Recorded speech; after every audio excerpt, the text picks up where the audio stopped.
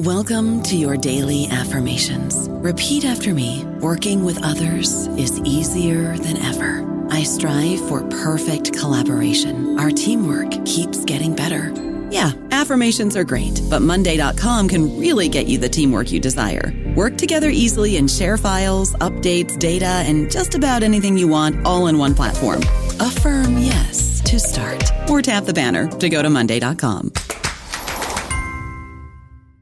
Judy was boring. Hello. Then Judy discovered ChumbaCasino.com. It's my little escape. Now Judy's the life of the party. Oh, baby, mama's bringing home the bacon. Whoa, take it easy, Judy. The Chumba life is for everybody. So go to ChumbaCasino.com and play over 100 casino-style games. Join today and play for free for your chance to redeem some serious prizes. ChumbaCasino.com. No purchase necessary. Void where prohibited by law. 18 plus terms and conditions apply. See website for details. Welcome to the New Books Network. Welcome to the New Books Network podcast, How to Be Wrong. I'm John Traphagen, your host for today's episode, and I'm delighted to welcome George Stiles, who is a biochemist and author. Most recently put out a book called Contemplation, which I will also say I had a conversation with him about on the New Books Network. It's a really interesting book, a very innovative way of looking at writing and thinking. George is also what we describe these days as an influencer on social media. He has over 37,000 followers on Twitter. His approach to dealing with Twitter is novel. He focuses on asking probing questions that are designed to generate discussion. And sometimes those discussions can get rather heated. And I would say there's certainly plenty of room for things to go wrong in what George has developed on Twitter. So, George, it's great to have you on How to Be Wrong. I'm looking forward to our conversation. Thank you so much for having me, John. I really appreciate it. This is great. Thank you. Sure. So I'd like to start by asking if you could, talk a bit about how you came to be a significant contributor on Twitter.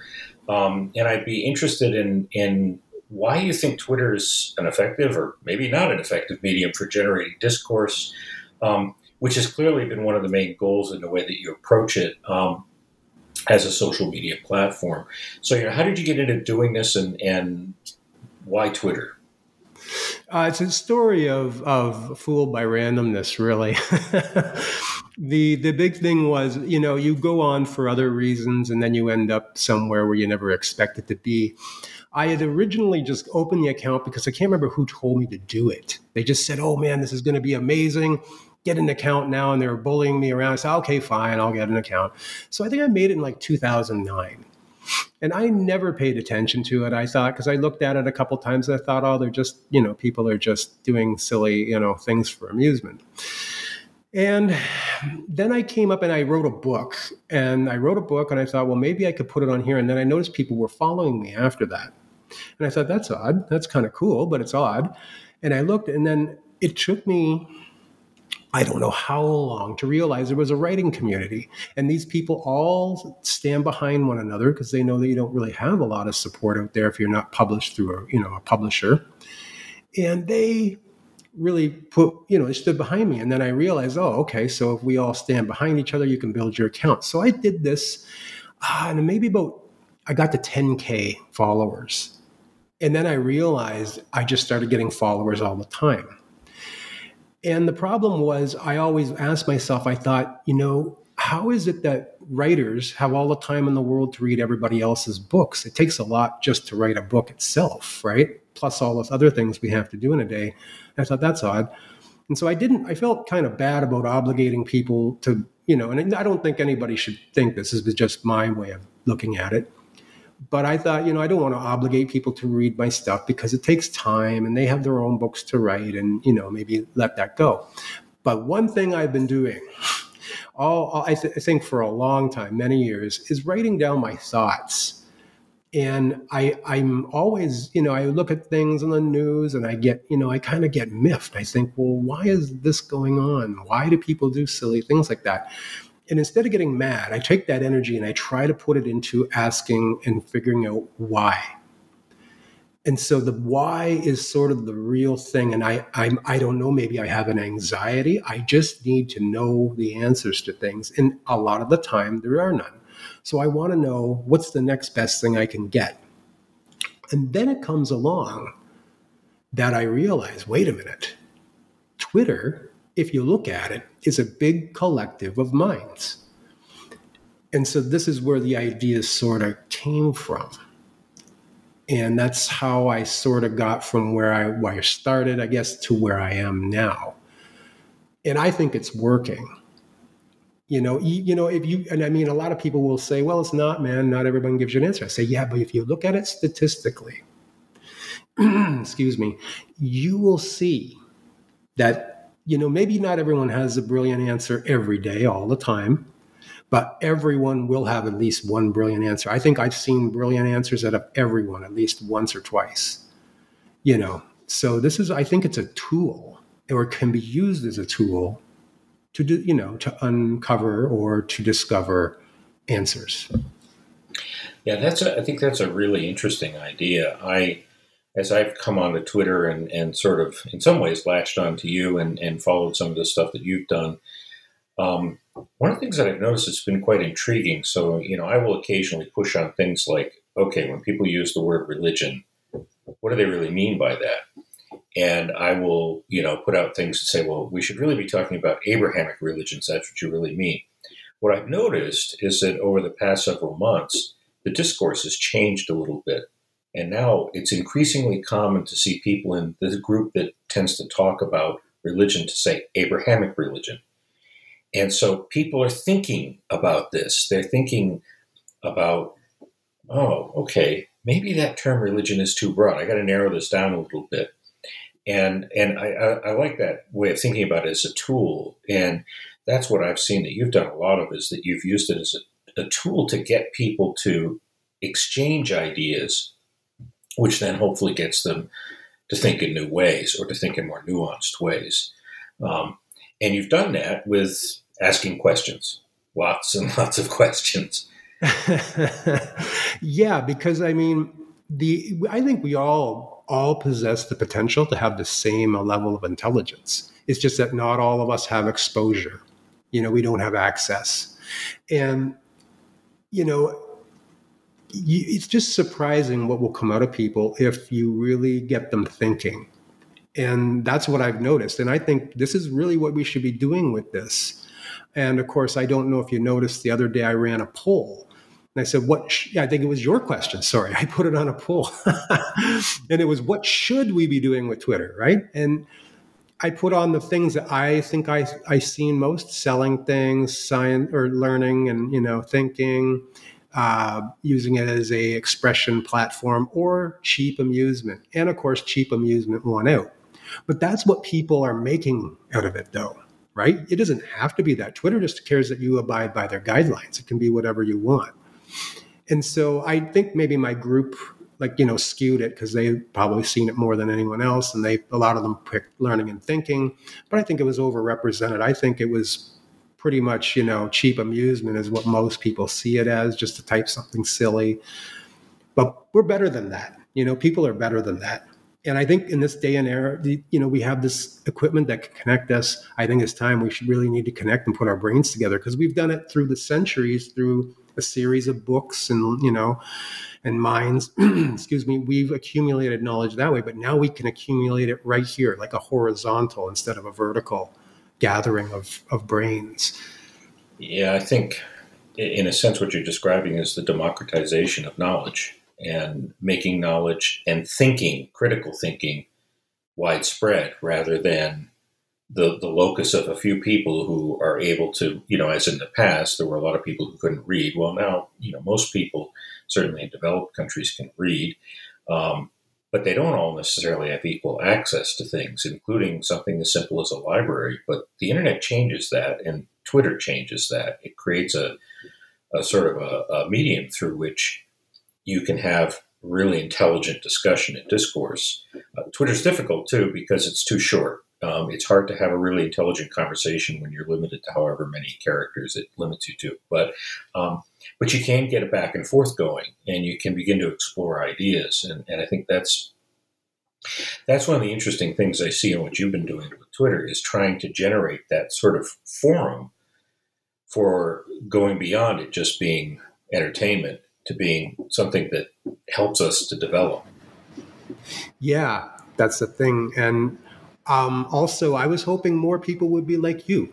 I want more professors. I want more professors out there, right? Because I think it's very important that the general public interacts with you, and that, they see, and like you said, like this whole trend now, Abrahamic religions, not just religion, because religion's a big word. And it's almost a sloppy term to try, it's like trying to put too many things in one small bag, the bag being the term religion, and we got too much to put in there. And now that's true. It's the Abrahamic religions most people are having their certain issues with. Yeah, I think I agree with you. I think one of the problems with the academic world is that scholars tend to speak to each other. And I see a couple of different things that happen routinely. I see this with students. Students are intimidated by all these people with PhDs. Well, as you and I both know, having a PhD doesn't make you intimidating. No. Not at all. But the fact of the matter is people do get intimidated by that. And so one of my ideas about trying to engage in Twitter is that it shows other people what someone who's devoted his life to thinking does. And also that, I can say stupid things just like anybody else can say stupid things on Twitter. My mind gets running and I'm not careful in the way that I produce something. And the next thing you know, 18 people are ripping it to shreds. And I'm like, yeah, that was stupid. But I think that's healthy for scholars to do that because it shows that knowledge is a process rather than a state of being. It's something that keeps going. And that's one of the things I like about what you've done on Twitter is that you're pushing this sense that knowledge is this ongoing process, and it's a process tied to questions, not answers. That's really what it's about. And I think you've done an amazing job with that. Thank you very much, John. I appreciate that, but I also appreciate you being there. And I would like to hope that more, scholars will jump on and join us because we really need their help. It's been immensely helpful that you're there because you know exactly what the lines are. And a lot of our arguments are about where the lines are, yet they've already been established. They've already been demarcated. So this is one thing we need. Yeah, I think this is a place where academics need to get out there and get more involved and be part of those communities of exchanging ideas. Let me turn to a question. So how long have you been doing this? The questions on Twitter now? About 3 years solid. I think it actually is 3 years now. So absolutely nothing has gone wrong in those 3 years, right? Well, I mean, depends what you want to call wrong. Because the other day, for example, I asked a question and people, you could see how it could be taken the way I didn't intend it to be, but you could also see that it couldn't be missed either. But, they fired off and they're being, they're not being honest. I mean, they're saying, oh, so you're saying this, and I'm saying, no, it's very clear what I meant. And if you don't have to attack me, you can ask for clarification very nicely. That's what I do too. So I know you're a bit disingenuous about what you're really up to here. So, so these things happen, but I welcome them because there's an opportunity to see human behavior. And, I'm not, I think they probably sit there and think I'm as, emotional about it as they are. And I'm not, because I'm literally saying, well, this is people. This is what we do. Never mind how I feel about the comments and anything that's irrelevant. What is it I am seeing? And this is what I ask myself a lot. And then I'll come back next week, or the week after, and I'll ask you guys a bunch of questions and try to see what everybody else thinks, because somewhere in there's always a brilliant comment. In fact, most of the time, there's more brilliant comments than not. You can see there's depth and there's value in what people are saying about these things. So, go ahead. Yeah, sorry. Oh, no, that's all I had to say. Because that's about the only thing that does go wrong is just that you'll get, these attacks and swarmed by like 1,000 accounts. And I sometimes wonder if they're bots. Maybe, I don't know. Yeah. It's interesting what I've noticed in asking questions on Twitter. One thing I have noticed is there's a tendency of a lot of people to conflate the question with the idea that you're propelling a particular answer to that question. A lot of people I've noticed really seem to struggle with the idea that when you ask a question, it's literally just asking the question, that you don't necessarily have an agenda. I've seen that in responses to your questions. I got it big time the other day when I asked that question about, the atheism of Stalin and Mao. And that was really just a question. And yet, a couple of people went ballistic on me saying, you're obviously deeply committed Christians. I'm like, it was some really interesting responses. But what intrigued me was this sense of the inability to sort of parse the asking of a question from implying an answer. Hey, have you run into that kind of problem as well? Oh, I think I've seen some things like that. Yeah. Absolutely. There's all sorts of biases flying around. In fact, that's the one thing you notice more than anything is people I don't think have been taught critical thinking because they don't know what a fallacy is. They don't know what a cognitive bias is. And it's just the most predominant thing. And they're confused by it because they don't know it's been, again, studied and demarcated and sort of, it's been formulated, right? So they don't know this because our education system, I think, is willfully trying to keep that out because a lot of things lose their power very quick when you have a critically thinking populace. But you get this all the time. You get people going off on rampages. Oh, what do you mean by that? And it's like, are you serious? Come on. Don't be silly, just read the question. I mean, it just, you can answer it. You don't have to. And like a lot of people will come on and for me, in my behalf, come on and very kindly on, they'll just say, you could have just, skipped by the question. Mm-hmm. If it really emotionally affects you that bad. Yeah, exactly. Yeah. You raise it. I think, something that's really important. You point out the problems with education and you and I very much agree that education is a real problem. But there's an interesting, I hadn't thought about it quite this way until you just said this. There's an interesting sort of side effect of this. You have a lot of really smart people out there that really want to learn. And so they'll go and read a bunch of things. And obviously we can learn anything by just reading. But there is value to guided reading by people who are engaged in sort of the broad spectrum of things you can read on the topic. And one of the things I think that's a problem sometimes, I see this a lot with people who make the logical fallacy argument about a lot of things. They've read stuff about formal logic, but they don't really have a way to contextualize it in terms of the way discourse and debate and discussion goes on. So they point out the logical fallacies. They can be real. That's not that they're not necessarily there. But that alone isn't really what having a discussion, an intellectual discussion, is about. It's not about pointing out the logic of an argument or the fallacies and this kind of thing. It's basically, again, this kind of process of interacting to create ideas and thinking.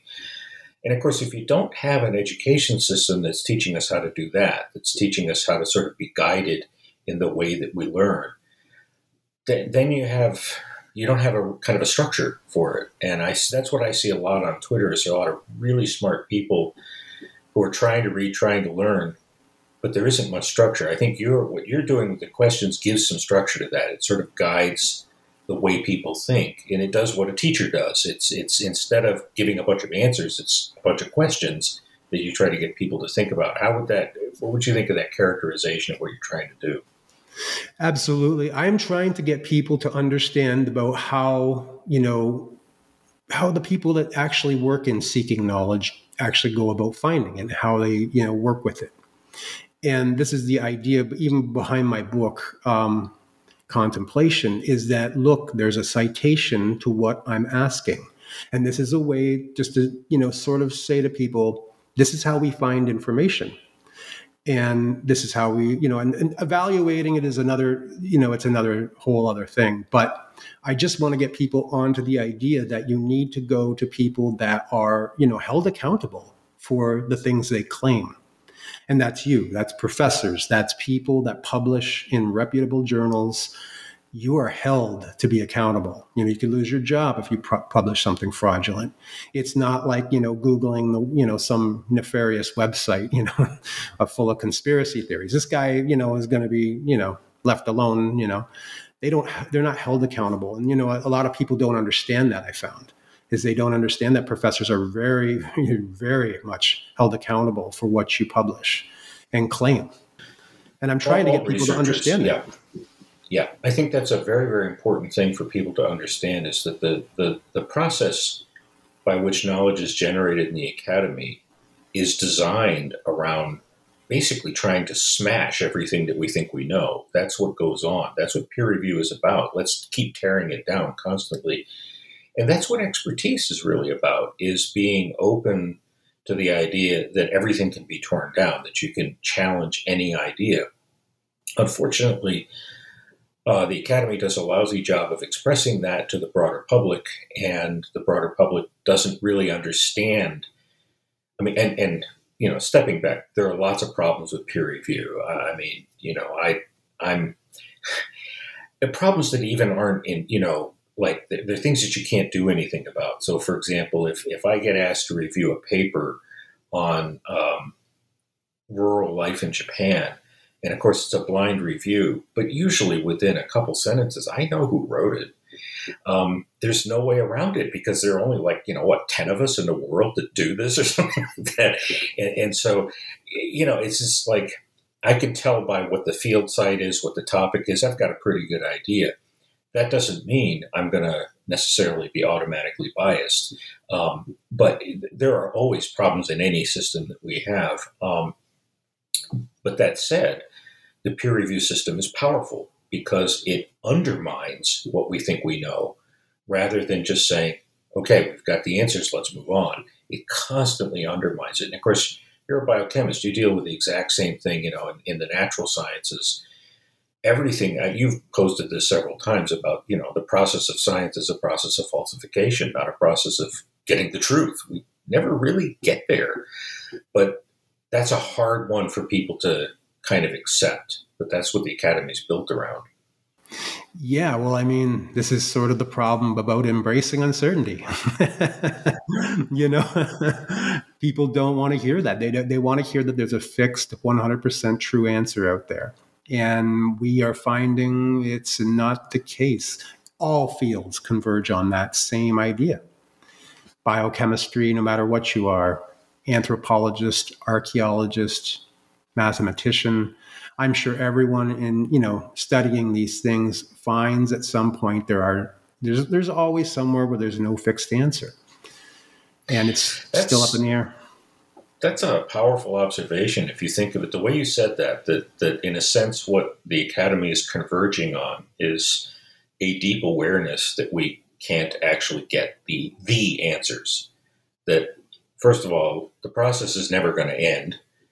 And second, even if the answers are out there, we just don't seem to have access to them in that kind of, in any way where we could be confident that, okay, yep, this is it. And, this is even true, for people who come out of areas like theology who are convinced that they have the answers, except that if you read the history of theology, there have been all sorts of different answers to the same questions. And so if they were honest and look back at it, they would have to say, oh, yeah, we don't have the answer either.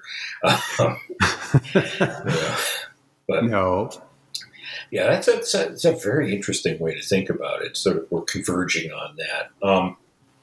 So your tweets have a way of, they generate exchanges related to, a lot of them are problems of philosophy. And then, of course, sometimes they drift into personal attacks. I'm curious, why do you think the personal attacks happen? And how do you think we could, you're obviously doing this or asking questions, but what can we do to generate more insightful exchanges on Twitter and other kinds of social media that respond to that tendency to have attacks? I think the big thing is to understand why an attack happens at all. Like, why would someone do that? It's a very odd thing that someone would just come along and just freak out on something that, say 30 people already answered and, seem pretty, personally uninvolved with. Why do people get upset? Well, I think it's just like a lot of people have already said on there. It's the first challenge to their worldview. They're finally being challenged, and this is sort of the initial shock factor. They're actually being hit with the idea that, oh my goodness, you mean I don't have this right? And a lot of it, a lot of sunk cost fallacy is going on there, right? Like a lot of people don't want to have to, face the fact that, what they've been led to believe their whole lives may not, in fact, at all be true. And, they don't want to, think about all those years and all that energy to devotion in it were just a waste. But that's the unfortunate thing. You can just do that in this world. This world does have that possibility. So I think a lot of things stem from that. And you'll find that some people maybe just aren't ready to do it. And I say this to a lot of people when they start to, swear and get, nasty. I just say, look, you're not kind of ready for this. And they obviously try to paint me as condescending, and that's fine. I have no problem with that. If you want to, illusion yourself however you will. But the problem is, ask yourself, why am I kind of pushing you aside? But why am I not pushing these other people aside? They don't tell me what I want to hear most of the time. A lot of people have a lot of problems with my questions. They point it out and they say to me, George, this is flawed. Look here. And they'll give me a perfect example or reason why. And I can't say nothing. I have to say, they got it. Fair is fair, right? So why are you getting blocked when you do this? Well, because you're just giving me emotion. You have no content in what you're saying. Your disagreement holds no content. And so I think a lot of people need to understand that, if we're going to have an intellectual discussion, we need to really sit before we talk and think, what value is my statement, if I put it out there, going to give to the overall benefit of all of our energy here? And I don't think those people see that, right? They're emotional, they're reacting, right? And I think a lot of people, have had, I don't know, they haven't had great situations in their life where they're able to understand that, right? A lot of times they've just been in a reactive environment. And so I think we're just seeing that because it is slowing down a little bit, I think, the more I'm on here. Now, that could be just because I get followers that get to know me more and I know them. But I find that it's maybe coming slightly out of fashion, if you will, because I think people are starting to read more on there and they're starting to see, well, wait a minute. Yeah, maybe they got a point. Yeah, that's what you described there is basically what academic publishing is about. You need to ask yourself before you write the paper you want to publish. You need to ask, does this contribute anything? And if it doesn't, don't write the damn paper. And it's the same with the tweet, and yet that's not really a part of our normal discourse. That we don't really ask ourselves, okay, is this thing I'm about to say, does it contribute anything? But Twitter's a little different because Twitter actually is a form of publication. It's you're literally publishing your ideas. They're going to be there and they're going to stay there. And there is value in being careful. Now, even those of us who are very careful will get emotional sometimes and will sort of lose it. I've certainly had my experience with that on occasion on Twitter where I just seen something I thought, oh my goodness, that is so stupid. And I respond that way. But the fact of the matter is each time we put something out there, it's a publication. And it would be good if people thought of it that way. If they thought, okay, I'm putting this out. Is this worth saying? Is this add something?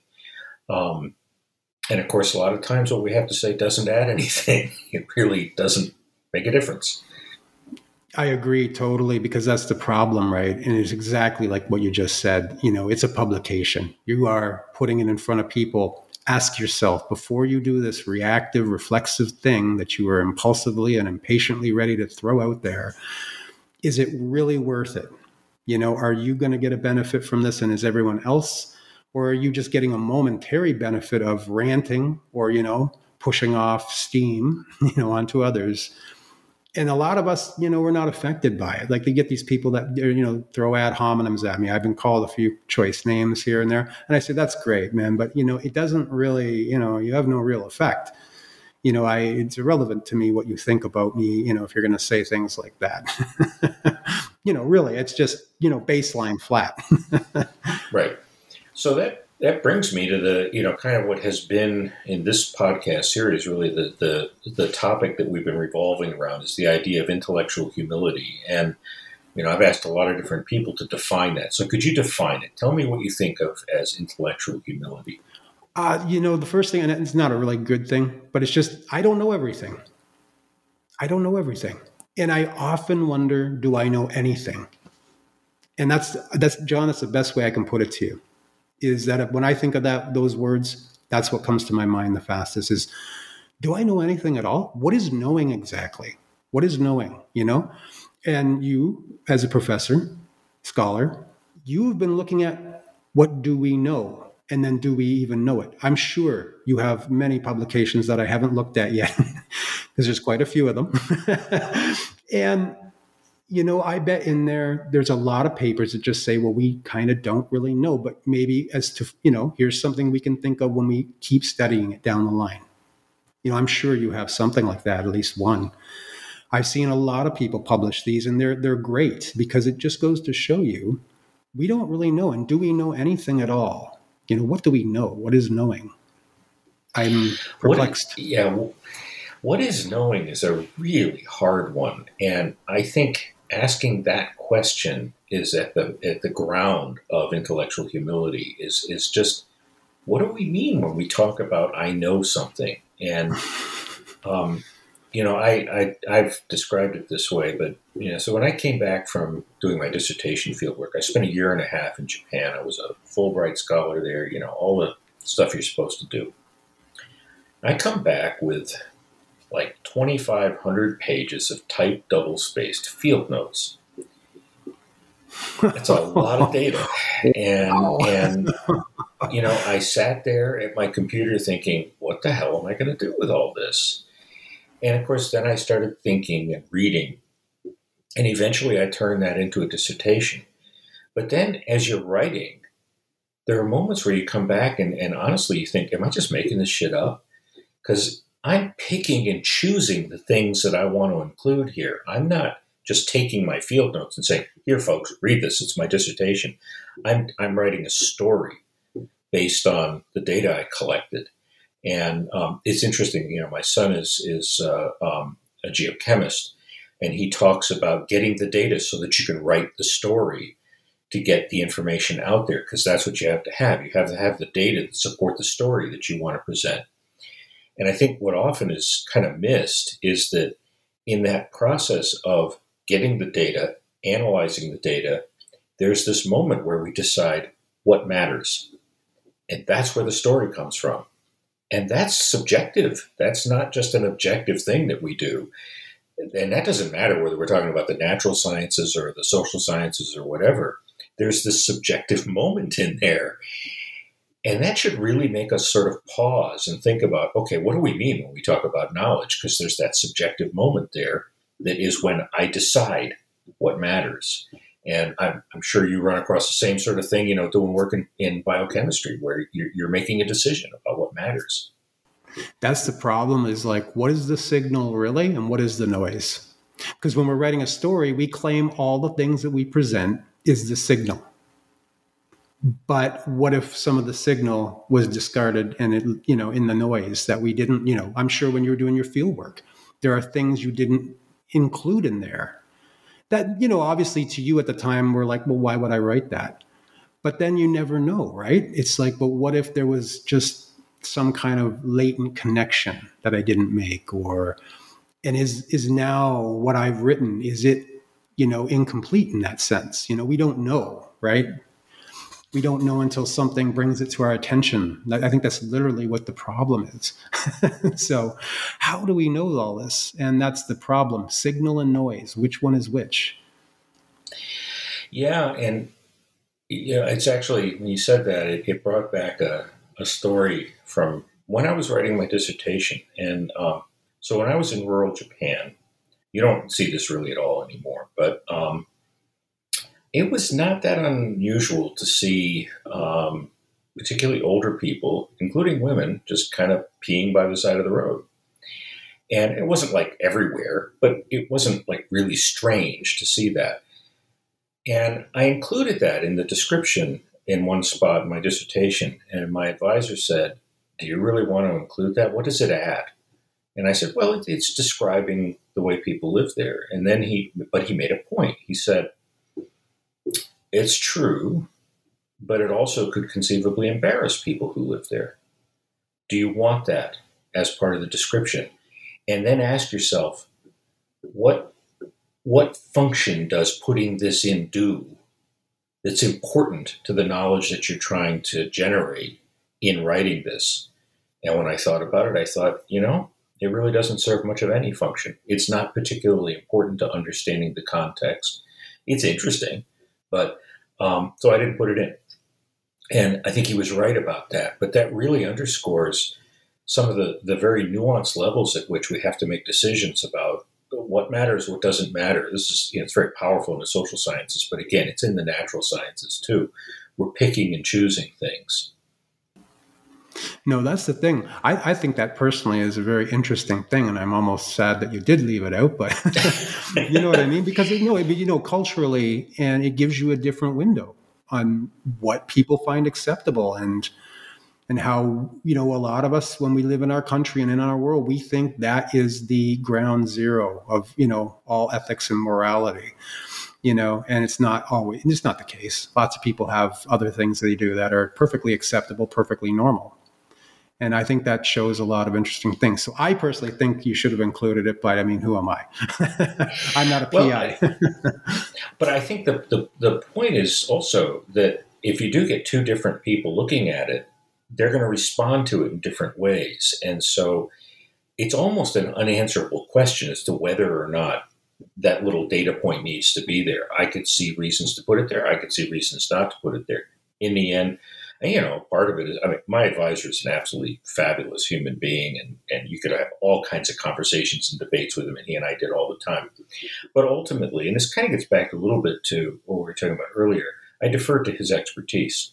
This is a guy, who, when I was doing my dissertation, already had 30 years experience doing field work in Japan.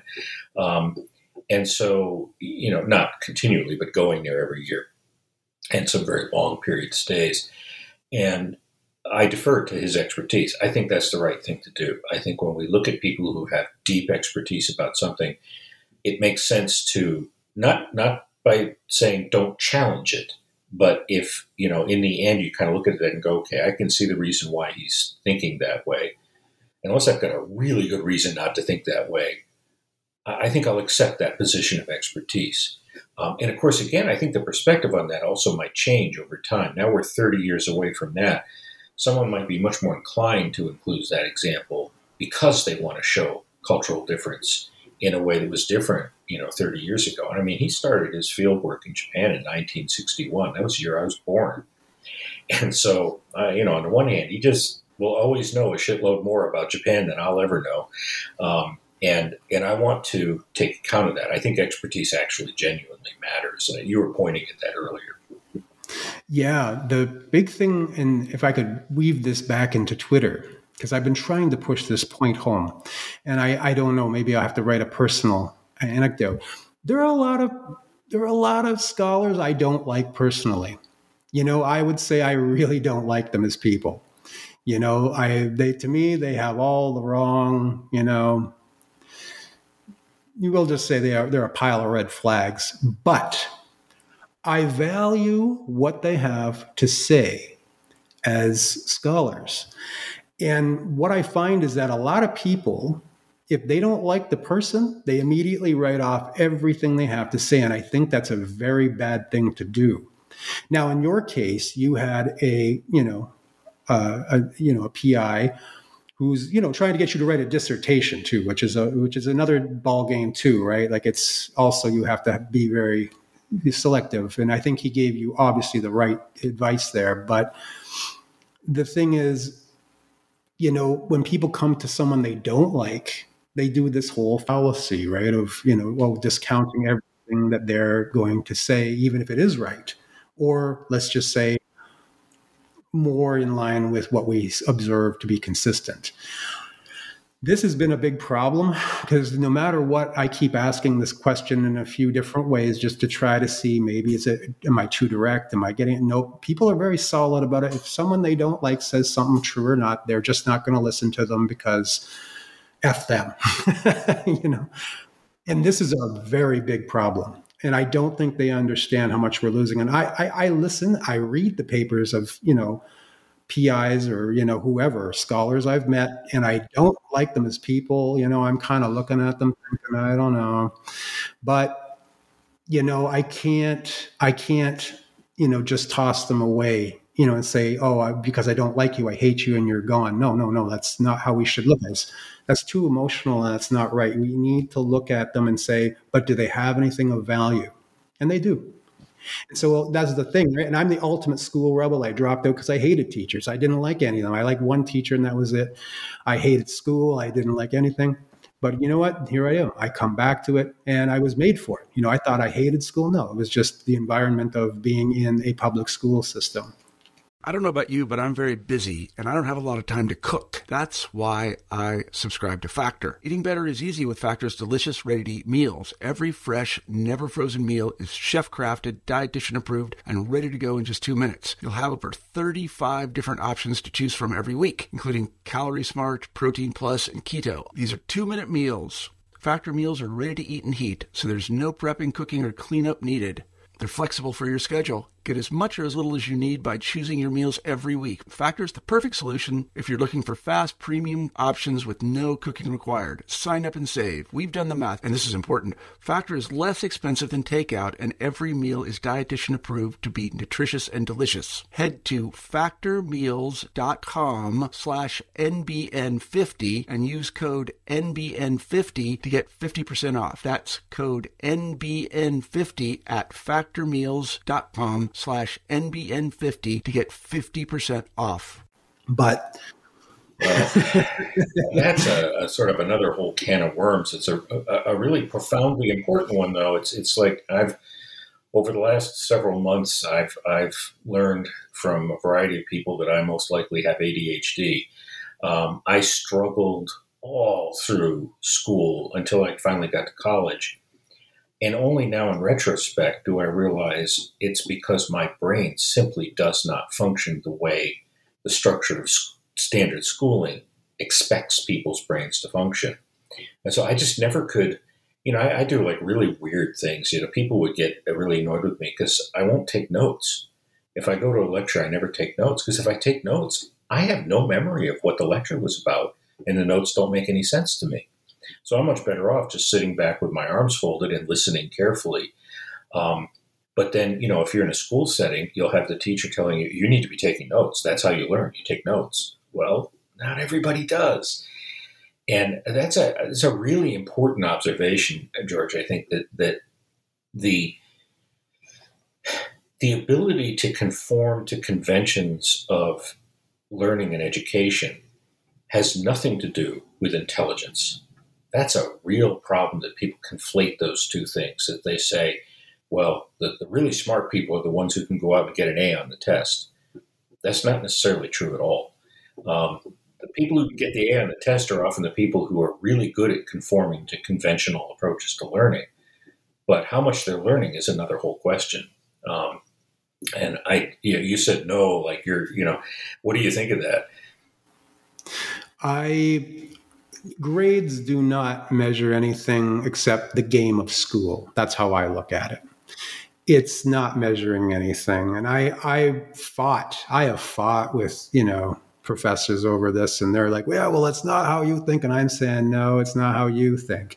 You get into these arguments. And the problem is that a lot of the time you don't see someone with outstanding grades in real life get anywhere outstanding. In fact, a lot of them just take to, and I mean a lot of them, just become what I would say is the average, expectation of someone in that. They don't become outstanding. But I think a lot of that is the school trying to sell itself in the system, right? There's a lot of that, right? It's to say, we're the university, we know what's best, our grading system works, trust us. give us funding. I think there's a lot of that in there. And so I think a lot of that sort of, gets misconstrued, obviously, because it's very easy to, and people think, well, good grades equal smart people. But there's a lot of people in the general public that are not fooled by that. They're going, well, wait a minute, what is this guy doing? Or what is that guy doing? And they're not that smart. We're all kind of the same intelligence. And so people start to add two and two. And even if they can't prove it, even if they know that there's something there, and they haven't heard anyone really give them a reason not to keep it in their head. And yeah, I don't think grades, are anything other than what you just said. It's just, conforming to conventions.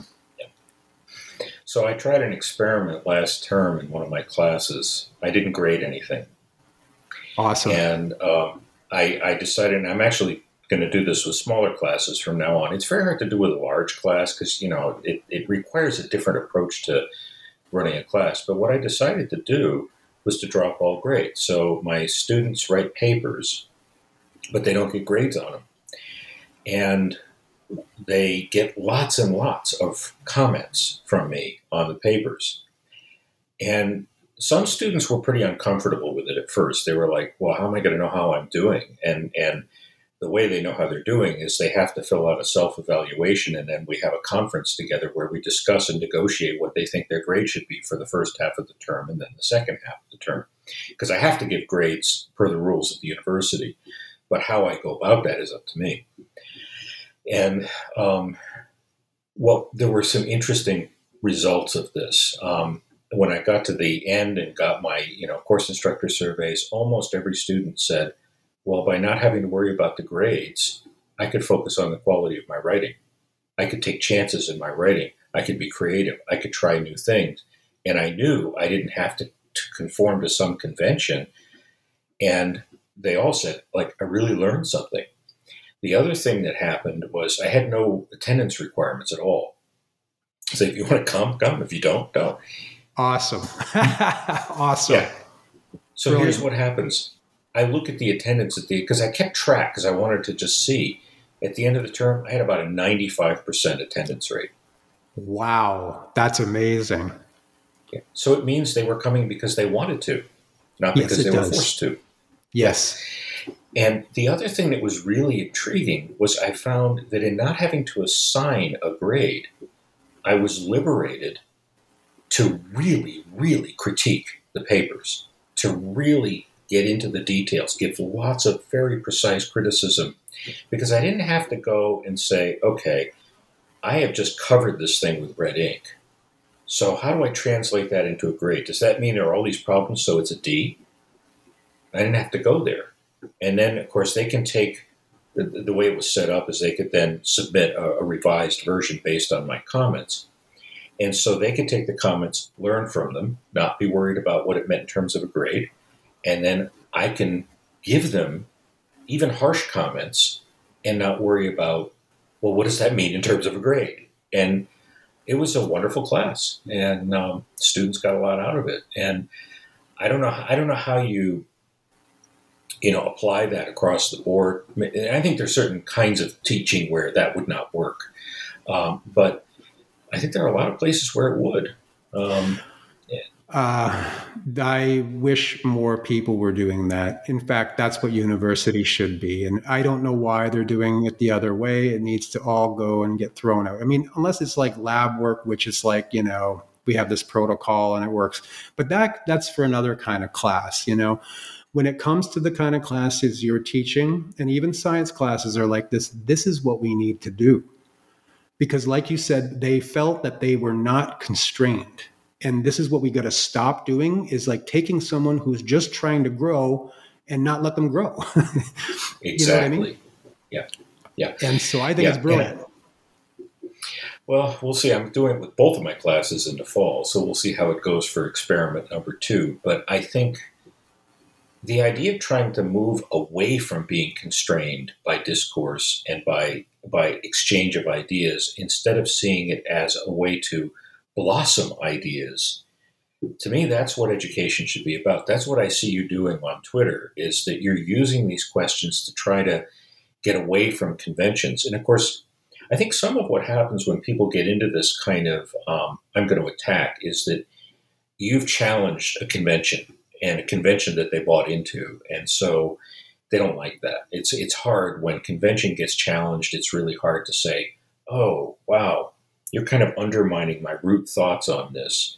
And that's a good thing. But that's where we should really be. We should be, oh, George, man, you just totally undermined what I think about this. Thank you. I appreciate that. That's where we should be. But that's really hard to do when you've grown up in an educational system that emphasizes conform to the conventions. And that can mean different things. That can be regular education. It can mean religious education. Those two things are not that different in the sense that they set up a structure and expect you to conform to the structure and expect you to conform to what's expected knowledge, instead of saying, yeah, the whole point is to just get you to challenge everything. And I don't see a really dramatic difference in the way a lot of education works, whether it's religious education or secular education. It tends to plug people into conformity rather than encouraging unconformity, encouraging creativity, basically, is what we're talking about. And I'm on a soapbox, I guess, but this is something that really bugs me. No, I hear you all the way. And one other thing, I think you said it in the beginning, maybe you did, influencer. That's the word that gets used. Yeah, I want to throw it out. I don't look at myself as an influencer. I look at, maybe at best, I am a spark to all of the wood and gasoline that's out there. I don't think we should look at, I don't ever want to be known as an influencer. I just want to be me in a group of thinkers. That's what I want. And I want a big group of thinkers. So that's what I wanted to think.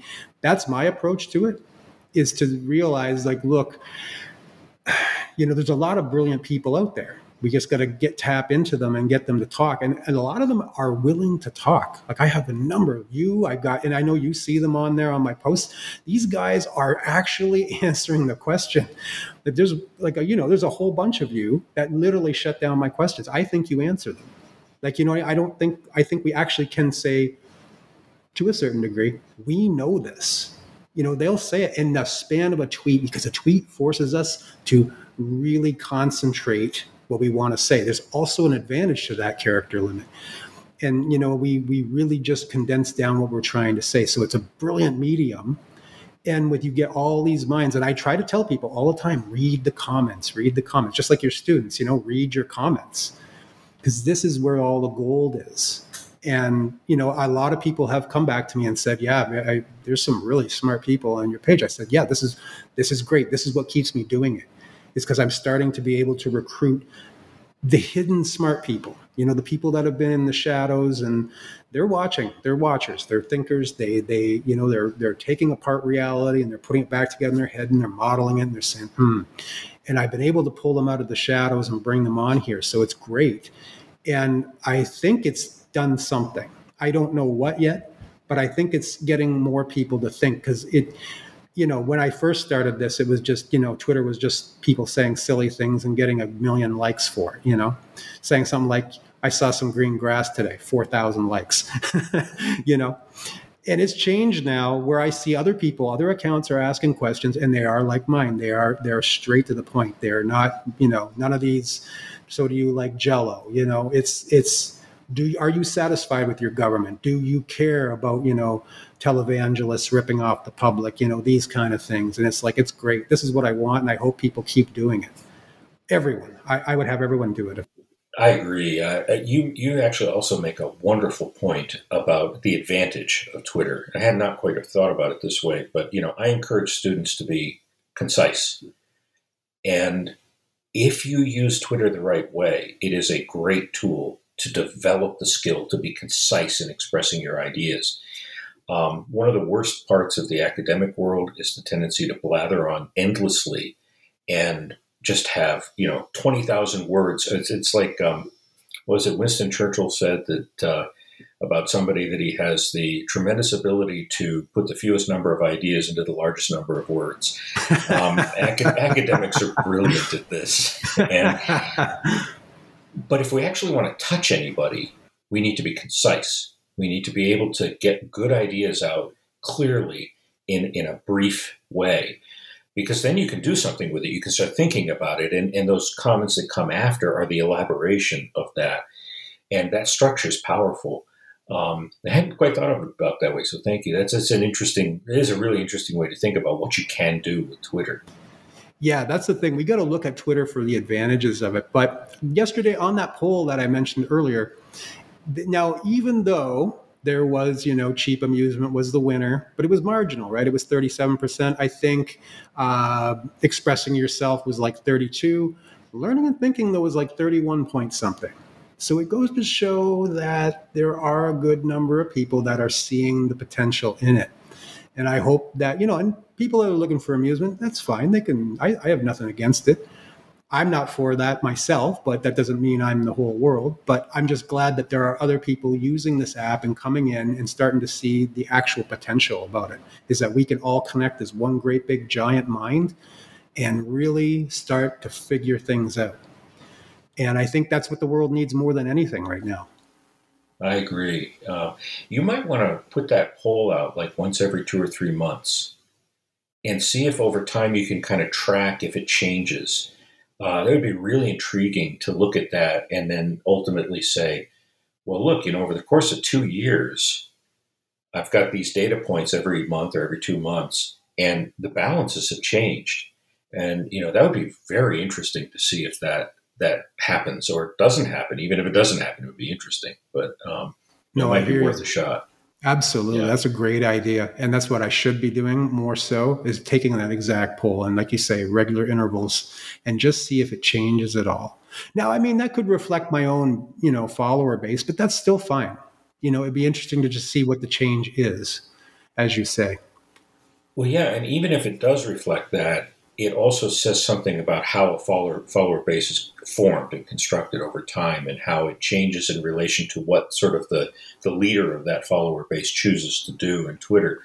There are people doing research on this kind of thing. I don't know too much about it, but I think it's interesting if the research kind of comes from inside of the way the process is happening, because then you can really see some you can look at change and you can see what's going on with that change, I think. So it would be really cool if you can, occasionally plop that out there and kind of see what's going on with it. And then even ask people, well, what do you think about this? This is the other thing that's happened in ethnographic research, is that we take our research back to the people that we want to learn about and ask them, so what do you think? Did I get it right? Am I got it wrong? Why can you... Can you interpret what's going on in the data that I've collected and help me to understand it? Because, of course, as we've been talking about, there are a lot of really smart people out there, many of whom don't necessarily have PhDs, but they're really smart. And so you can take your data and say, what do you think about what I think I've learned? And then they will tell you. They'll say, yeah, I don't think you got that right. And this is why. And that's that process that is the generation of knowledge, instead of I went and did a study and studied these people, and now I have the answer. Well, that's never true. That never happens. And so, because for one thing, as soon as you walk in there to be Mr. Anthropologist, they start interpreting you. And so the context is changing, and just being there changes things. And so, but they also, they're analyzing the person doing the study, but they're analyzing themselves. This is what humans do all the time. We do a lot of self-analysis and a lot of good self-analysis. And so in a sense, that's kind of, what Twitter can be good at, is it can generate context for that. So we've talked about a whole bunch of different things. We're getting close to an hour now. What else would you like to add? What have we missed that you think is important that we ought to talk about? Well, the thing is, I think, the big thing, again, the one thing I wanted to touch on was the influencer idea, that, I think that should be done away with. I have no supreme, place in all of this. I'm not, I just here to get people started, because I know they have value. I know they have content. There's something in everyone that they can share that's got to, there's got to be something. And statistics kind of show us this. Maybe there's someone that doesn't have anything, but that's not everybody. In fact, I think that would be a very small minority, if at all. Somebody always has an insight, some different way they've looked at something from the rest of us. And I think we need to tap into that. It's like playing the lottery for a win. The more tickets that are bought, it's more likely someone will win the lottery. And I think that we need to think more like that. One thing, speaking of that, is everyone, I wish would get some kind of basic understanding of stats. Because I think a lot of people don't understand the difference between, an exception and the rule, all these kind of things. For example, there was somebody trying to tell me we're having an argument about, people eating. And I'm saying, well, biologically, it's a must. You don't exist very long if you don't.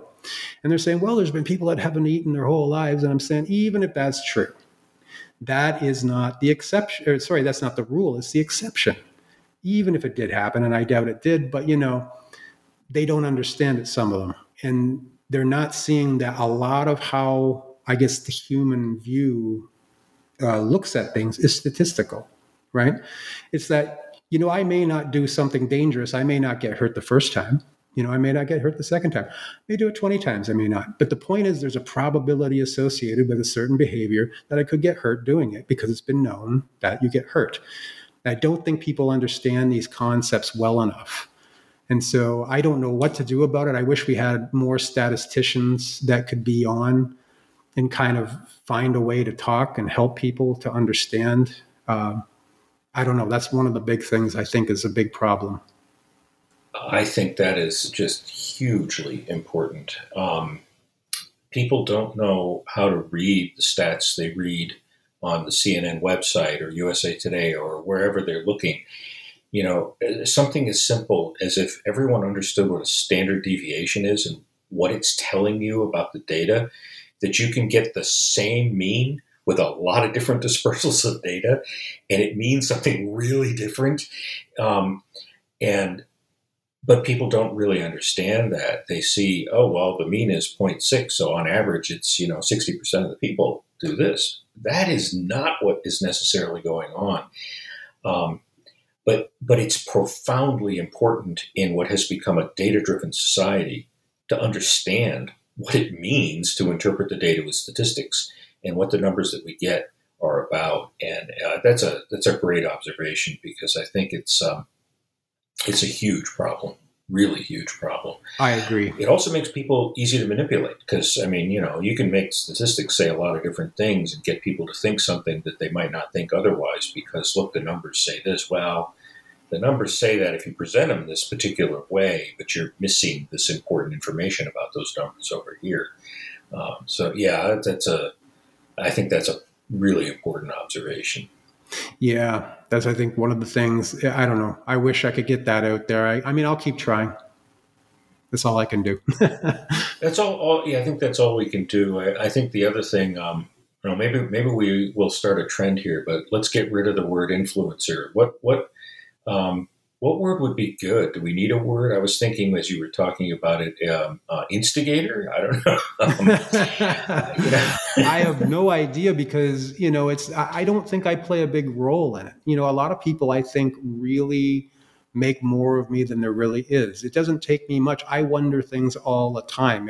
If they think my Twitter feed's bad, they should try living in my head for a day. It's all questions. Because, I get to an answer and there's more questions and it's just questions. I don't stop because I want it. I have an anxiety. I need to know things, but then I also appreciate that I may not be able to. And so then I ask, why is that? Why can't I know?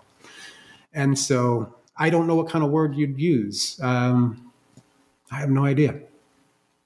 Well, I'm gonna argue with you for one moment here, and I'm gonna say you are an influencer, but not quite in the way that you're thinking about it.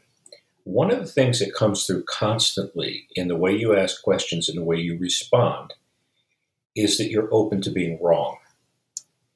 That's exactly what we're talking about when we talk about intellectual humility.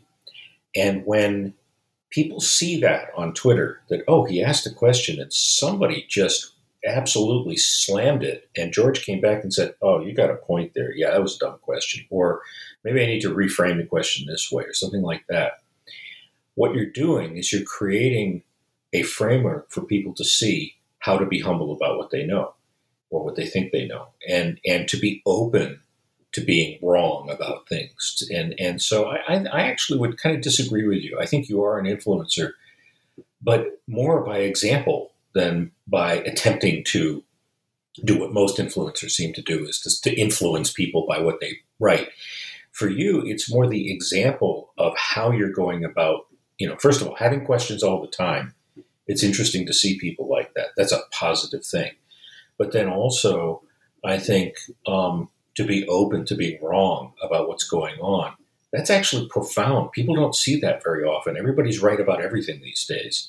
And so when you see someone, who's got a lot of followers, who's okay with saying, "Yep, got that wrong. You pointed it out." I actually think that's pretty influential. I don't know. Am I wrong? Yeah, because I'm not here to pontificate to people so much as I'm here to kind of tap into their mental power. That's what I'm after. I want them to share it with us. We need help. We can't do this on our own. And that as a professor, you need help. You need your peer. You need your other professors. I think it was Richard Feynman that said, Princeton, which isn't too far from me. He said that there's the Center of Advanced Studies for Physics and stuff. And he said, the problem with it is there's just fields and trees and stuff, and there's nobody around. He said there's no experimentalists to talk to. We need to collaborate. Our power is together, not as individuals. Now, it's not to say you can't be an individual. It's just that when we want to build big things, we really work well when we work together. And so I don't know. The word influencer, I don't know. It just, it's like, no, I'm not the center of this. I'm just a part of it, maybe, and I know what you mean. Maybe I influence in the sense of, sparking a debate or discussion or thoughts. But I'm not one of these people that, wears a new dress or something and comes out and, oh, look at me. The dress you have on, George, is pretty nice. I think so too. I don't think most people will be very happy with me. There's better people for this. And I'm glad they do it. Like, you know what I mean? I like the way people are different because they cover aspects that I certainly am no good at even attempting.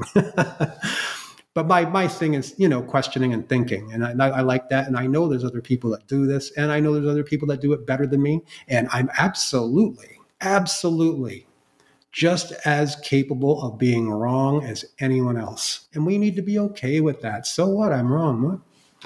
But we're not here trying to, do something that is, we need it done right now. It's not imperative. We're just all thinking. It's just a mind passing thoughts. That's all we are.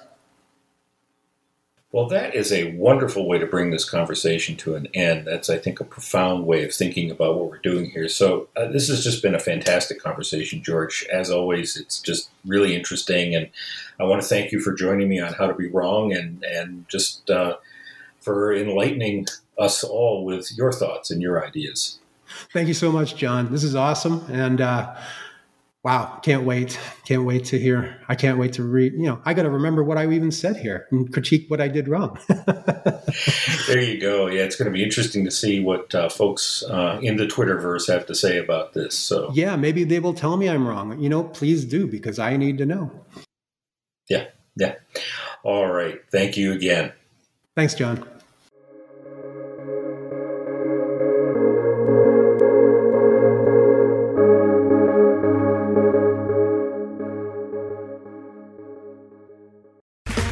Okay, round two. Name something that's not boring. A laundry? Ooh, a book club. Computer solitaire, huh? Ah, sorry, we were looking for Chumba Casino.